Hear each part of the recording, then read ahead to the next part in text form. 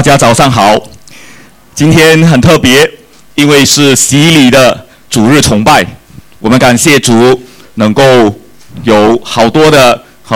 家人参与这个的洗礼，还有我们大家在一起。今天我们要看的是怎么活出一个得胜的信心，因为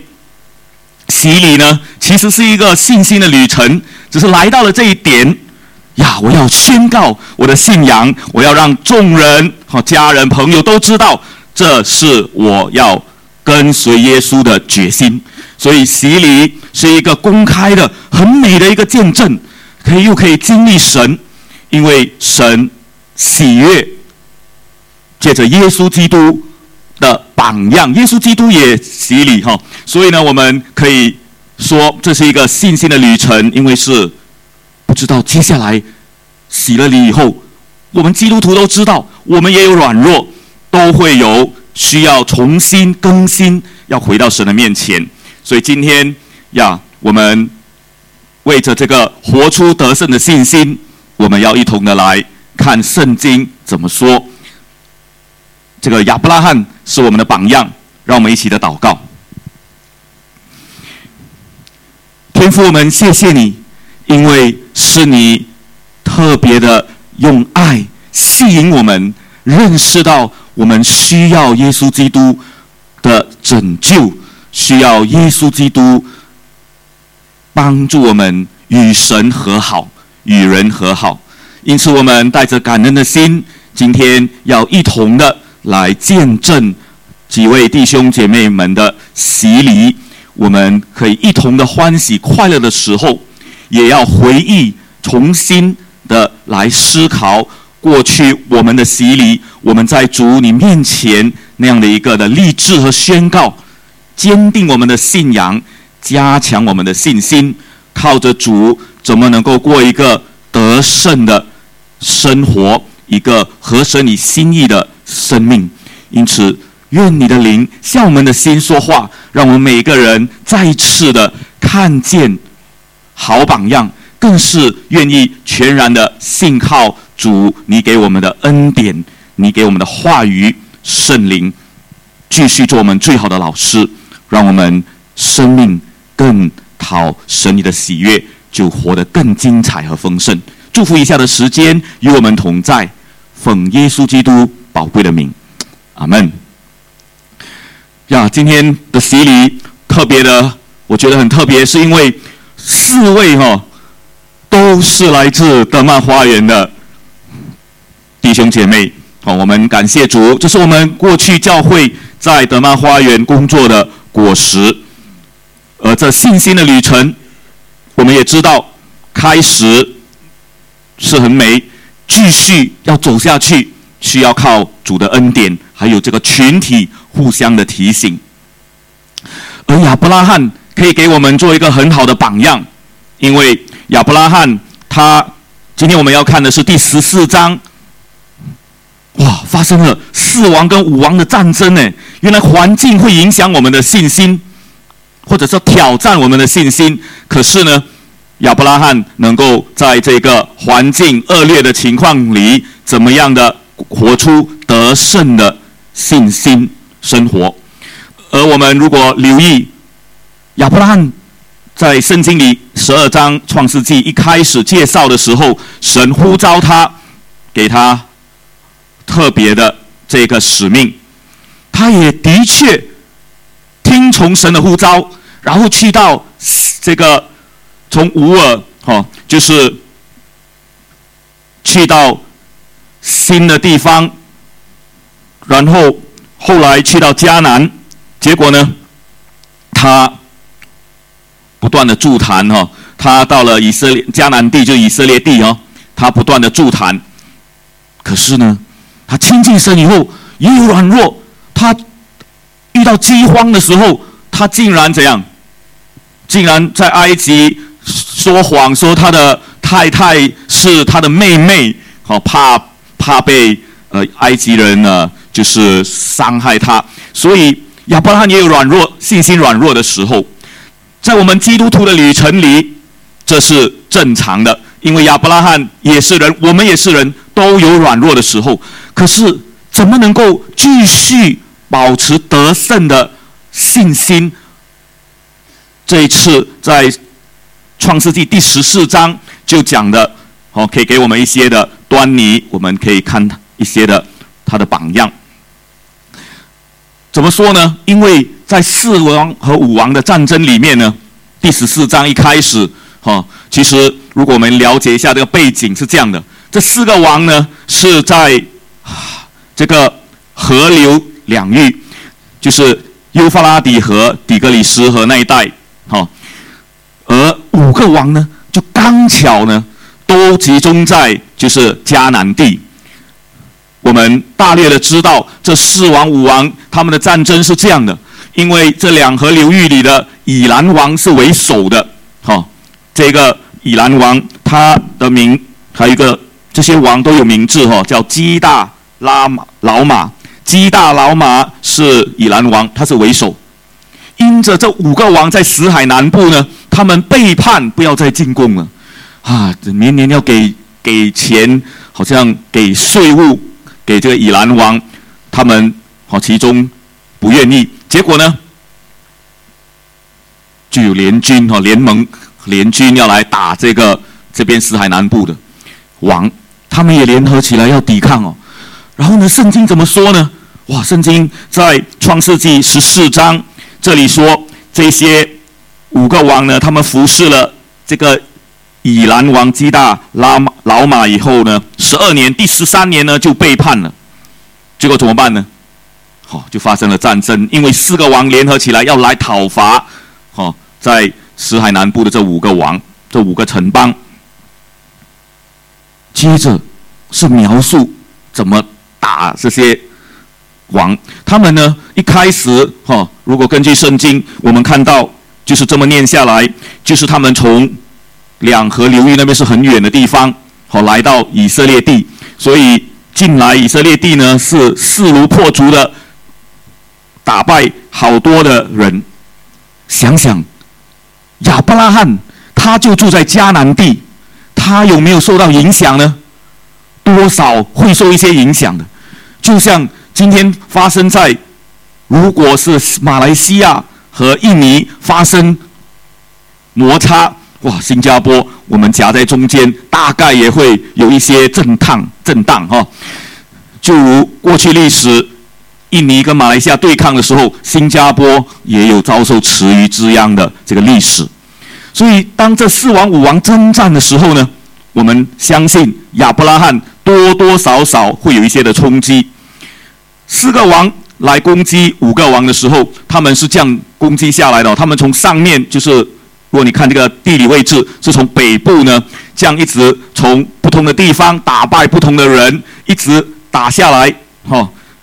从北来到南部，甚至来到旷野，后来加底斯又绕上去，绕到那边就靠近了这个就是索多玛俄摩拉的地方。所以他们是势如破竹，打败很多的这些迦南不同的人，然后来到这4王5王就得胜了。来到5个王在死海南部，他们聚集军队，做什么呢？在西定谷那边呢，要来一个决战，这样的一个战争，对于亚伯拉罕的信心有什么影响呢？亚伯拉罕似乎没有出现，也没有管他们怎么打。这边他们在打战的时候呢，有趣的是，这边很多的名字我们就不念了。最重要是西定谷在打仗这个交战最重要的据点里面，有很多这个叫17坑，意思说是相当滑，又可能有地就是跌下去的坑。这个索多玛王和这个俄摩拉王啊，他们既然是什么？人家是过江龙，你是地头蛇嘛，在自己的地盘竟然不熟悉自己的地盘，竟然还打败战，还跌进这个所谓的深坑里面。可见这个5个王，特别所罗玛和俄摩拉的王呢，他平常大概也是没有什么练兵或者预备，就是这样吃喝玩乐、享受、浪费生命，所以才会有上帝审判所多玛城和俄摩拉城的后来的故事。所以我们可以大概了解，在这样的战争里面，当然是他们输了。这个5个王虽然多了一个王，可是他们不会打仗，自己失败。最糟糕的是什么呢？4个王里，那个4个王从北方下来的，他们把所多玛、俄摩拉所有的财物，还有一切的粮食都带走掳掠去，还把亚伯拉罕的侄儿罗德和罗德的财物都带走了嘞，都抢走了。当时罗德在哪里呢？这个罗德是亚伯兰的侄儿，是亲属这样的血缘关系的亲属的侄儿，是晚辈，他住在所多玛嘞。这个怎么办？亚伯兰他本来置身事外，4王跟5王打，你们打了不要烦我就可以了。偏偏罗德，他所爱的罗德这个侄儿呢，这一次被落到这样的一个情况里面。所以呢，当人家告诉亚伯兰的时候，他虽然还在住在亚摩利人曼利的橡树那里，他其实可以安居乐业。当然他有一些的朋友，曼利还有以实哥并亚乃都是弟兄，曾经与亚伯兰联盟，他们也有自己的这些好兄弟。可是亚伯兰真的需要去帮助拯救自己的侄儿吗？你觉得需要吗？有人说不用啊。这个罗德曾经在选地盘的时候，或者选好地还是坏地，就是给他选地的，因为他们罗德的仆人跟亚伯兰的仆人曾经相争因为大家的财物多嘛。结果呢，后来罗德还选了上等的好地，去到他的帐篷不断挪移，来到了所多玛，而留下那个贫困贫瘠的不好的地方留给亚伯拉罕呢。所以在第13章我们看到选地的时候，亚伯兰是大有胸怀的，宽大的胸怀呢，去把地呢让罗德先选。这个罗德这个作为晚辈，竟然怎样不尊重长辈，选了都是好的，把所有不好的都留给了亚伯兰。但也不是亚伯兰或者罗德的错，因为亚伯兰自己作为长辈让罗德先选。所以在这样的情况里，亚伯兰真的需要去救罗德吗？因着亚伯兰他爱上帝，他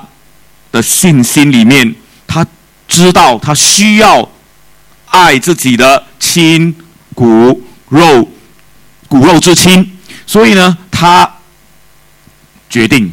要有行动他怎么行动呢？你看很特别的，我们看接下去怎么活出得胜的信心。从这边开始，原来亚伯兰呢，听见侄儿被掳去，就这样这边他率领家里生养的精练的壮丁，只有318个人。从哪里追呢？我们看地图那边这样追上去，从希伯伦大约在西定谷，就是在这边死海附近打战嘛然后他追到，他是住在大概希伯伦那一带，追上去但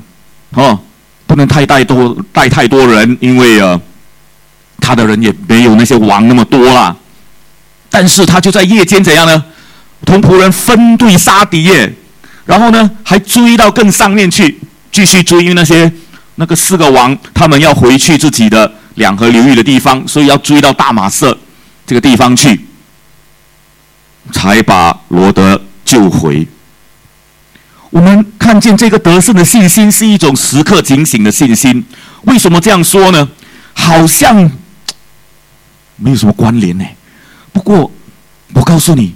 当我们很认真的思考亚伯拉罕他的信心的时候，他呢没有参战，对吗？如果他参战，他就这样累坏了，而他是这样趁大家打到累的时候不需要出手的，但是因着自己的罗德，他所爱的罗德之儿，他才出手。他追的时候是以逸待劳，因为呢这4个王他们已经累坏了，打了这么多的战，对吗？然后又胜，当然很开心，所以当然以为自己很厉害，又拿着这么多的掳掠的东西和人，闲杂人等，所以他们其实也很乱哈，就是没有那么样的训练有素。亚伯兰呢，靠着上帝，因为他爱罗德，罗德曾经跟着他一起出乌尔，然后来到这个迦南地，因此呢，我们非常有把握的相信，亚伯拉罕呢，他是带着一颗爱骨肉之亲，并且依靠神，因为318人想来想去，怎么可能打败一个这么大的军团？所以只能说他警醒了，没有因着世界所给予的标准去打战。你看，我们如果按照世界的标准，这么少人能够打得过这么多人吗？大概也没什么信心去打战了。但是就凭这样的一颗爱骨肉之亲、爱之儿，又依靠神，借着318人就是这么的追过去，要拯救他的亲骨肉，所以他得胜了。这样一个信心很重要，要不然我们的信心，如果亚伯拉罕也是那样就是他看这个世界，哇，好糟糕啊！我就置身事外，反正罗德也伤害过我，不尊重我，他死他的事吧我呢，亚伯拉罕继续在自己的慢力橡树享受好生活，那也没人可以怪他，对吗？所以他是在警醒的里面爱神给他的骨肉之亲。我们每一个家人都是宝贝耶，我们不要以为神给我们兄弟姐妹，他要不要信耶稣没关系我只要管好我自己，不是这样的。上帝很特别的把我们成为一家人，有兄弟姐妹在当中，其实就是有一个神特别的美意，要我们彼此守望。即使我们兄弟可能伤害过我们，家人可能也伤害过我们，因为相处的靠近就容易摩擦，就容易发生误会伤害，但是那是神磨练我们的安排。神特别把罗德给了亚伯拉罕，也一样把我们家人放在我们身边，要我们去关心他们。感谢主，我们今天洗礼的好几位里面，特别要提到林荣先生。感谢主，他今天坐在我们当中，他是全家最后一位信耶稣的，是吗？对因为呢，他说他的家人、孩子啦、女婿啦什么的，全部都信耶稣所以呢，他实在要认真考虑、认真的思考这个信仰。结果呢，感谢神，他自己经历了神的医治，因为在过去我认识他的时候，他的肩膀长了一粒瘤是好像鸡蛋般的大，好像一粒鸡蛋那么大。那时候愿意去怎么办？去动手术吗？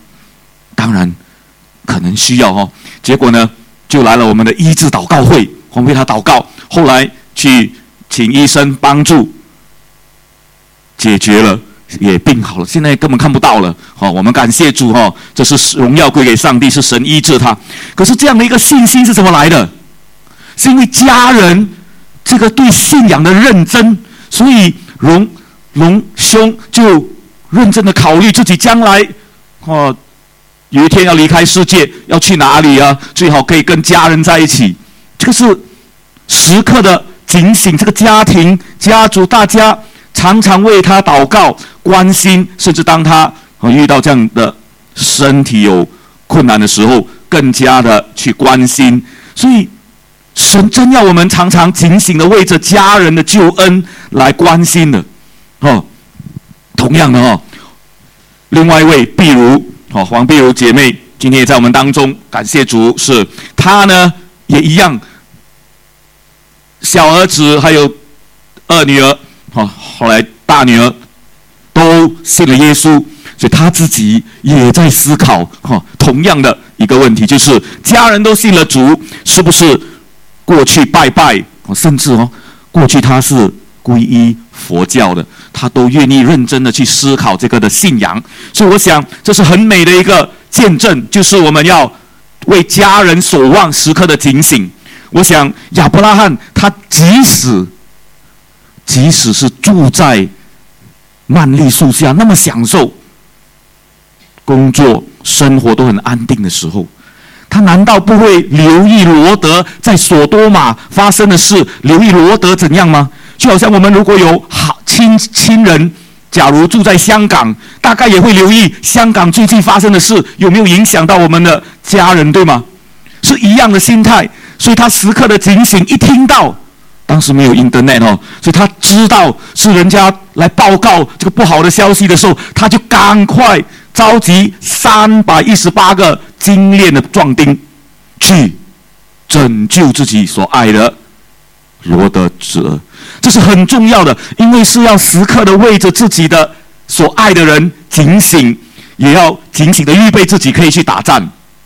我打仗不是去真的是我们拿刀枪，是我们跟属灵的征战，我们要时刻警醒，才能够在属灵的征战里不会被魔鬼欺骗。所以能够活出得胜的信心，勉励大家，特别是这一次洗礼的几位，求主帮助我们时刻警醒，因为这是耶稣也吩咐门徒要好好的警醒祷告的。这活出得胜的信心，不但是时刻的警醒。当亚伯兰他打败基大老马和他同盟的王回来的时候呢，很特别有2个王来迎接他。一个王是索多玛王，大家大概就知道这个一定不是很好的王，因为他的这个索多玛是罪恶之城，所以索多玛王他在沙威谷迎接亚伯兰的时候，在帝王谷迎接的时候呢，这个人不是什么好东西了不过呢，撒冷王就不一样。撒冷王是谁呢？是神至高神的祭司，是麦基洗德这个王。他带着饼和酒要来迎接亚伯兰。2个人来，亚伯兰要怎样呢？面对2个不同的王，亚伯兰有不同的反应因为是活出得胜的信心，信心的对象是上帝，所以上帝喜悦的我们要喜悦，上帝不喜欢的我们要怎样？拒绝我们要，但是不是说我们拒绝这个索多玛王，而是他所做的事情他所做的事。因为人即使是罪人，我们都要接纳帮助他除非我们帮不了就要逃避。但是这里怎么说呢？我们看看亚伯兰呢，他首先得到谁呢？得到麦基洗德迦冷王的祝福。这个迦冷王呢，他为亚伯兰祝福是说，愿天地的主至高的神赐福于你，至高的神把敌人交在你手里，是应当称颂的。撒冷王麦基洗德这么的祝福亚伯拉罕，所以呢，亚伯拉罕就这样把所得的拿出1/10来给麦基洗德。这是一种怎样呢？慷慨奉献，一种很感恩感谢上帝的里面呢，为着一个祝福他的人的王来表达出那个的感谢。你说1/10是不是很多呢？其实1/10并不多因为呢100块钱只拿出10块，不过到了5000块钱，不对，比较容易算，1万块钱就拿多少1000块钱出来所以他当然那时候是物件，但是他拿出来是一个表达对上帝的感恩，因为他得胜。想想318人怎么能够打胜这个军团呢？一定有上帝的眷顾和保护和祝福。所以亚伯拉罕他继续活出得胜的信心，是他愿意把这样一个的得胜的荣耀归给上帝，所以他把得胜所得的就捐出1/10，或者拿出1/10给这个神的祭司，因为为他祝福。好，这跟我们有什么应用呢？今天对于我们来说，我们可以拥有一切，不单是金钱哦，我们所拥有的家人、朋友、健康、平安，都来自上帝耶。我们不单是拿1/10，十分之一是金钱上的那个数目字，帮助我们知道这是很美的一个表达。但神更看重是我们的心，要我们在新约的时代是全人的奉献。我们看到这样一种的慷慨奉献，是亚伯拉罕他蒙了祝福，他去祝福别人。创世纪第12章一开始说什么？祝福亚伯拉罕的就要怎么样？得祝福。咒诅亚伯拉罕的会这样？得咒诅。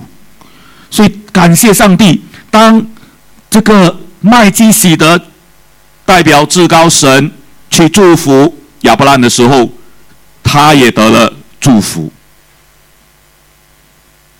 而所多玛王是什么呢？你看，所多玛王在21到24节竟然说：“我只要人哦，因为我要我的臣民继续的降服在我的手下，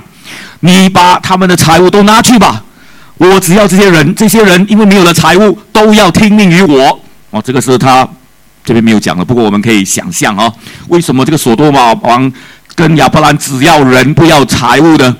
他很多钱啊，所以他要的是人。可是呢，亚伯兰却对所多玛王说什么呢？我已经向天地至高的神耶和华起誓，凡你有的东西呢，就是一根线、一根鞋带，我都不拿，免得你说什么我使亚伯兰富足。但是呢，我的仆人所吃的和我同行的那几个盟友呢，他们所应得的份，就由他们拿去吧。有趣耶！这创世纪第14章就这样结束了。因为第15章，如果你看是这事以后，上帝就向亚伯兰显现，然后要应许亚伯兰的东西的这个应许要实现。可见啊，这里留下了一个悬疑：到底亚伯兰为什么说了这句话就没有了呢？没有下文，而又后来得上帝的祝福呢？原来亚伯兰看重圣洁，因为他的信心里面是不要与你同流合污。你的钱赚来的钱是有问题的，这些人可能是淫乱当中赚来的钱。所以有人说，可不可以给我中马票？我赚了100万，我不捐1/10，我捐58%给上帝啦。我去买多多，如果赚了100万，我给上帝教会50万呢。上帝，你是不是应该听我的祷告？你看，比亚伯拉罕捐的1/10还要多，我捐50%。我告诉你，上帝不要这样的钱，因为不是合神心意的，就不要。上帝不要，上帝所有的钱，所有的都是上帝的，他不要那些肮脏或者来历不好的。所以呢，看重圣洁非常的重要。亚伯兰不要这些的钱拿来让自己受玷污，因为他可以自己努力赚钱，全部都还给所多玛王吧。因为所多玛这个地方是罪恶之城，是赚来的钱大概大有问题，因此他也不要让人说我使亚伯兰富足，就是所多玛王这么宣扬、夸耀、夸口。因为真正使亚伯兰富足的是谁啊？是上帝嘛。很好，是上帝，所以不要让人夸口，而是要赞美上帝，看重圣洁。这个很重要，因为活出得胜的信心呢，真是要时刻的警醒的。耶稣都这样的吩咐我们。当在客西马尼园上十字架之前，耶稣去祷告，非常的难过。3个门徒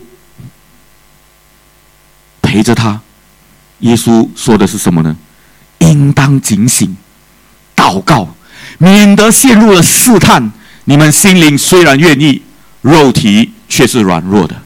今天当我们过基督徒的生活，特别是洗礼以后，还是一样，跟没有洗礼之前是一样，面对着活生生这个世界的引诱，生活上的挑战试探，我们能否继续时刻保持警醒，彼此督促，以致能够借着祷告亲近神，去警醒得胜呢？过一个得胜的信心，需要祷告，需要保持警惕，不要跌入试探。不但如此，这个慷慨奉献就不会整天只看自己，只要给自己付出，而是能够去祝福别人。常常看自己，就变成自我中心，常常为自己的困难烦恼呀，这个也不太需要，因为困难烦恼永远都会在，有一些是改不了哈，不过有一些是可以改变。但是呢，当我们把眼光去祝福别人，去慷慨奉献，出时间、金钱各样的事去祝福别人的时候呢，我们的问题其实就会变小了，没有是太大的问题，因为别人也面对更大的问题。我们去祝福别人，奉献金钱，奉献时间，哇，其实是更精彩的生活等着你。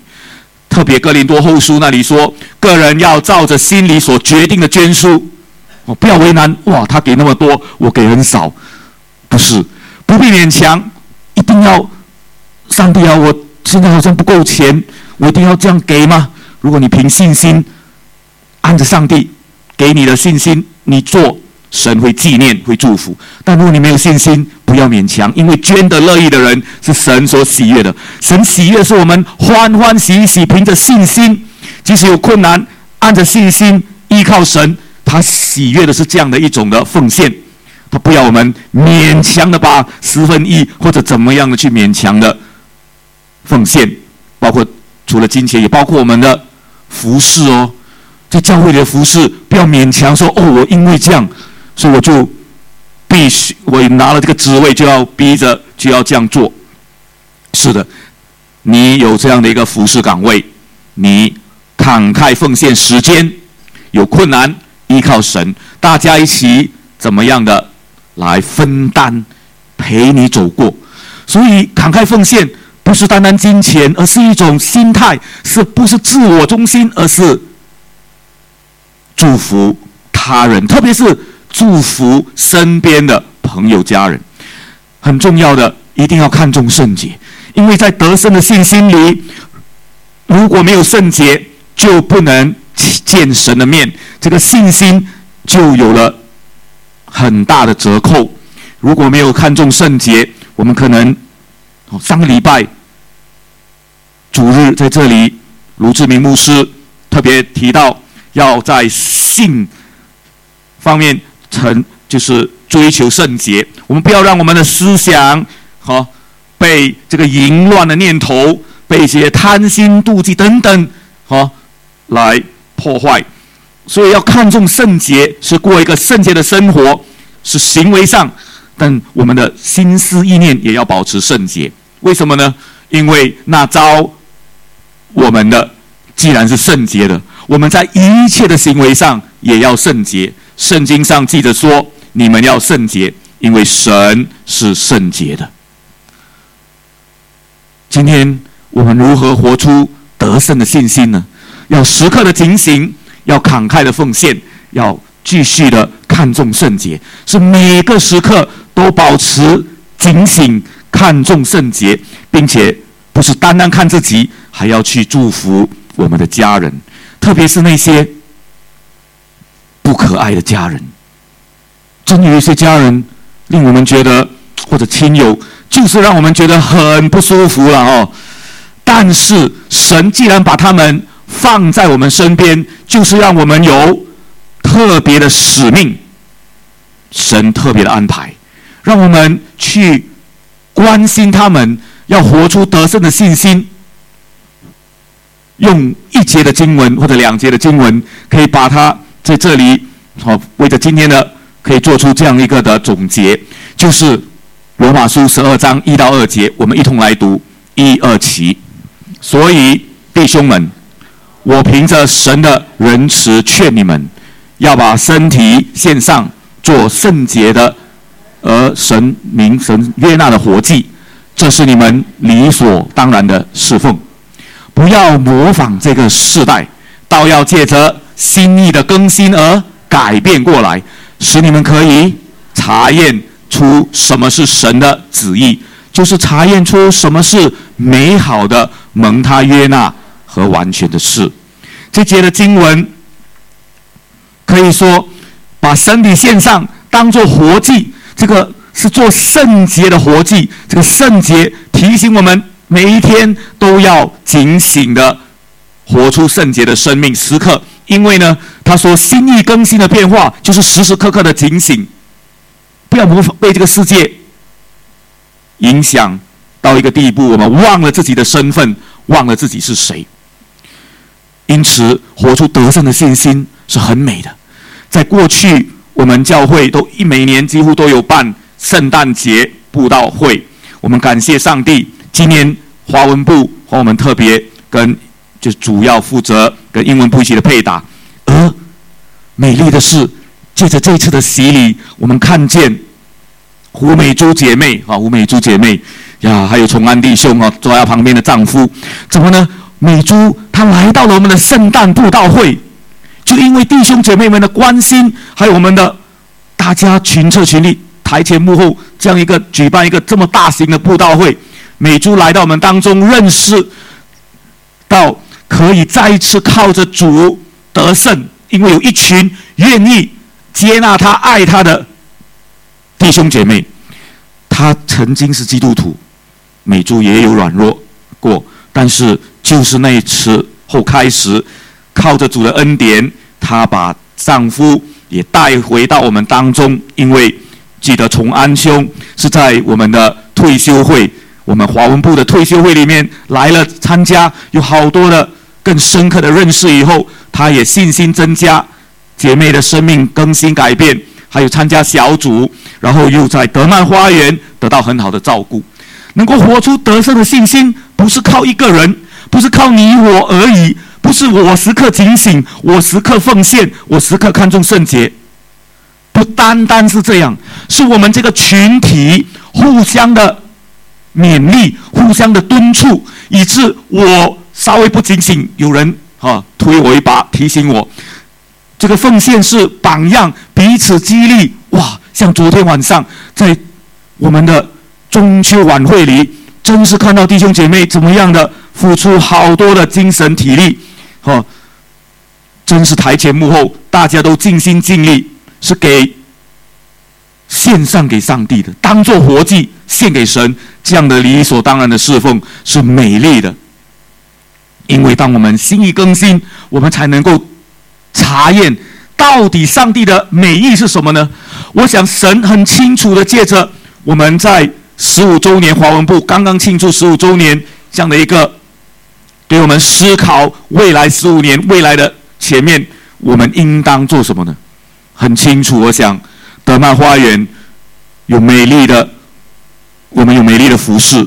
神让我们开始，还要我们继续下去。因为今天4位都是来自德曼花园的朋友信主了，还有好多的孩童们在那边，还有好多的家庭。我们昨天晚上，我要感谢神，孩童竟然来了30位，在我们的1楼这个儿童中秋节了。你看中秋节除了在3楼1楼有孩童的，大约有30位的小朋友因为我们的护士好多的年轻人成家立业，有了孩子，这是我们必走的路。我们感谢神，我们昨天晚上有1位孩童信了耶稣听说就下传道报告，所以我们等一下也更详细吧。不过真的很开心孩童信耶稣，这个是我们在做儿童工作里过去几年，今年有特别的果子然后呢，我们昨天还有一个人信了耶稣，但不是台上呼召台上呼召没有人举手。不过呢，我们的三福布道队因为平常跟他建立了关系，结果呢，跟这个姐妹谈呀，她也很乐意的，就是很乐意啊，不是勉强，有些人是勉强为了应酬，但是他是很开心的信了耶稣。我们要把荣耀归给上帝，要活出得胜的信心，需要大家一起的警醒，一同慷慨的奉献。不单是金钱，也是时间、精力，更是我们大家看重圣洁的里面，神会喜悦，会与我们同在，会让我们结出美丽生命的果子。亚伯拉罕他失败，他也成功，他也有失败，还有成功，因为没有一个人是十全十美。亚伯拉罕被称为信心之父。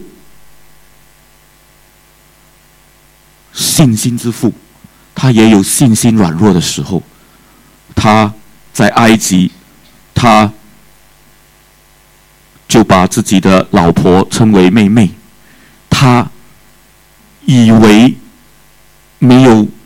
后代，就跟后来就是下一堂我们会继续讲亚伯拉罕的故事里面，会看到亚伯拉罕又软弱了。他怎样呢？他跟自己的妾生了一个儿子，以为这个就是他的继承人。他也有软弱的时候。今天我们基督徒在人生的路上，我们不敢说那个是信心之父亚伯拉罕。我们呢？我们只要能够跌跌撞撞，靠着主的恩典，继续活出得胜的信心。只要我们愿意时刻的警醒，我们愿意慷慨的奉献。更重要，要看重圣洁，不要与世界同流合污，不要被世界所迷惑，要警醒看出世界哪一些是对的，我们可以，但是世界有错的，我们要分别出来，要警醒祷告。我们一同祷告。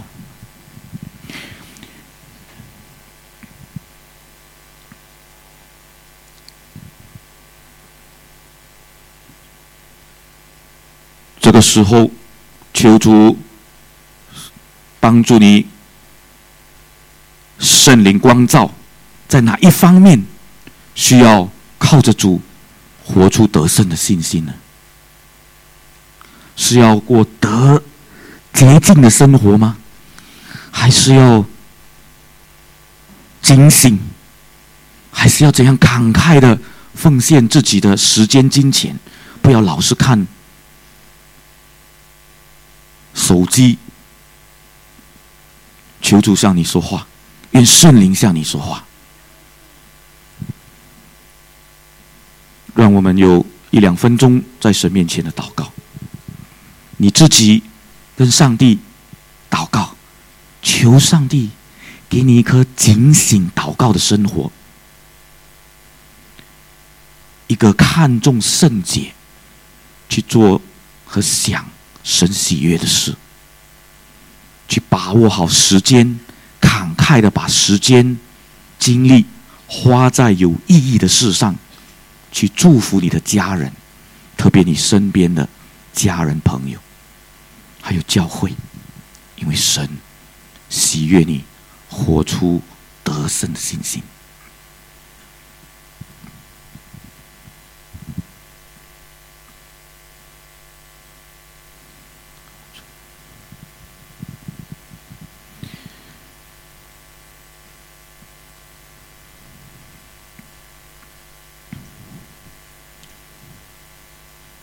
亚伯拉罕的神，也是我们所相信的创造天地万物、赐我们生命的大主宰。我们谢谢你，借着亚伯拉罕这个不完美的人物，他活出了得胜的信心。在那个时刻，他警醒，他慷慨的奉献，他看重圣洁的生活。求你加添我们力量，天天亲近神，时刻的让圣灵引导我们的心思意念，让我们顺从圣灵的提醒、圣灵的感动，因着圣经话语作为我们的蓝图，帮助我们天天活出得胜的信心。我们要彼此勉励，同走人生路。谢谢主，因为我们不是孤单的，有弟兄姐妹，有爱主的家人陪伴。因此愿你祝福今天的洗礼，让我们记得9月1号2019年这样的一个洗礼的崇拜里面，我们再一次的更新我们的信心，在你的面前要活出得胜的信心。奉主耶稣基督宝贵的名，阿们。